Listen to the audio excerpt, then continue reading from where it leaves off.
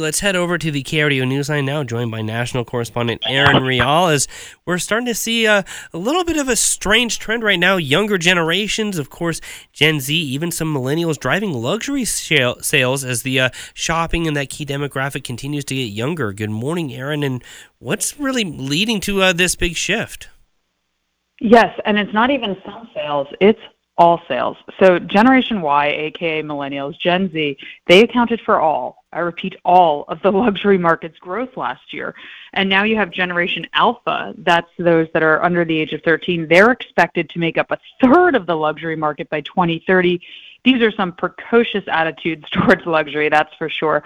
And what we've seen is that Gen Z consumers, they started buying luxury goods at 15. That's 5 years before millennials, so it would only stand to reason that Generation Alpha will go even lower. And they say by 2030, Generation Z, millennials, and Alpha, they're going to make up 80% of global purchases of luxury. Last year, I mean, interest rates be damned. They did not care. Luxury sales were up 22%, $380 billion earned in year over year from 2021. It's an incredible market, and it's booming, and it's driven by this young growth in the luxury sector. And that's being driven by social media, it sounds like, because where else would they be getting the idea that you need to have a Louis Vuitton bag? You nailed it. Spot on. That's what Bain & Co., the consulting firm, this is all the data we're going off of from them, found, that social media is absolutely driving this. And you make a good point that before, if you lived only a couple places in the world were you exposed to hyper luxury like this, maybe if you grew up in New York City or Paris, maybe even London, but that's really the only places that you'd ever have exposure to this.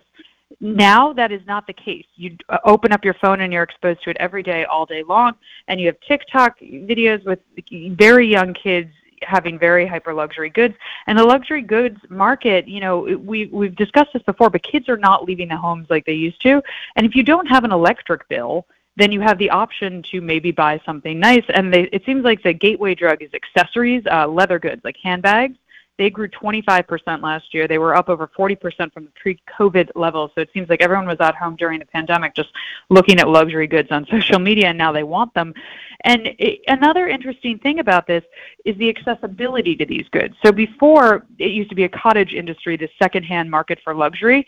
It's not a cottage industry anymore, not even one little bit. It's a big, big sector, so much so that the legacy players like LVMH, which is the conglomerate that Louis Vuitton and many other hyper-luxury brands fall under, they have now gotten into the second-hand goods market. They're in the secondary market themselves because it's booming, and people are willing to drop the dollars for a lightly used or lovingly worn product that has already been purchased at full price. Yeah, and how is the market and like the big retailers, starting to recognize and address this shift and kind of prepare for what will just continue to be that onslaught, especially when it comes to luxury goods? Do you mean big retailers like box stores, like Target or what? Or, any of the retailers. I know there's that, kind of secondhand market that you mentioned, but, what is there any kind of idea as far as, maybe like those big retailers, your Targets, things like that, to start carrying more luxury goods and kind of straying away from what they've been known as for years? Well, no, it's interesting that you bring that up because Amazon actually launched a luxury sector. From my reporting and my research, it isn't doing particularly well, it's not doing poorly, but it's not selling like they were expecting. But it seems like if you go to The RealReal, or there's so many of them now, that these secondary markets, and the original makers of these luxury products, they like the secondary market because they're like, man, if I can get paid twice for the same bag, that's pretty great. And if younger people want these bags, also the pay in installments platform, that has been a big driver of this as well, because while it's difficult to drop, $2,000 on a bag for anyone, dropping $400 while also challenging isn't as challenging if you live at home with your parents and don't have an electric bill to pay. So, if that's where the money chooses to go. But I think it's such a generational shift. I don't know about you guys. I'm an elder millennial, and you couldn't have given me a luxury item to make me stay at home with my parents after college. Absolutely. Nothing. That was not a worthy trade-off. I wouldn't have done it.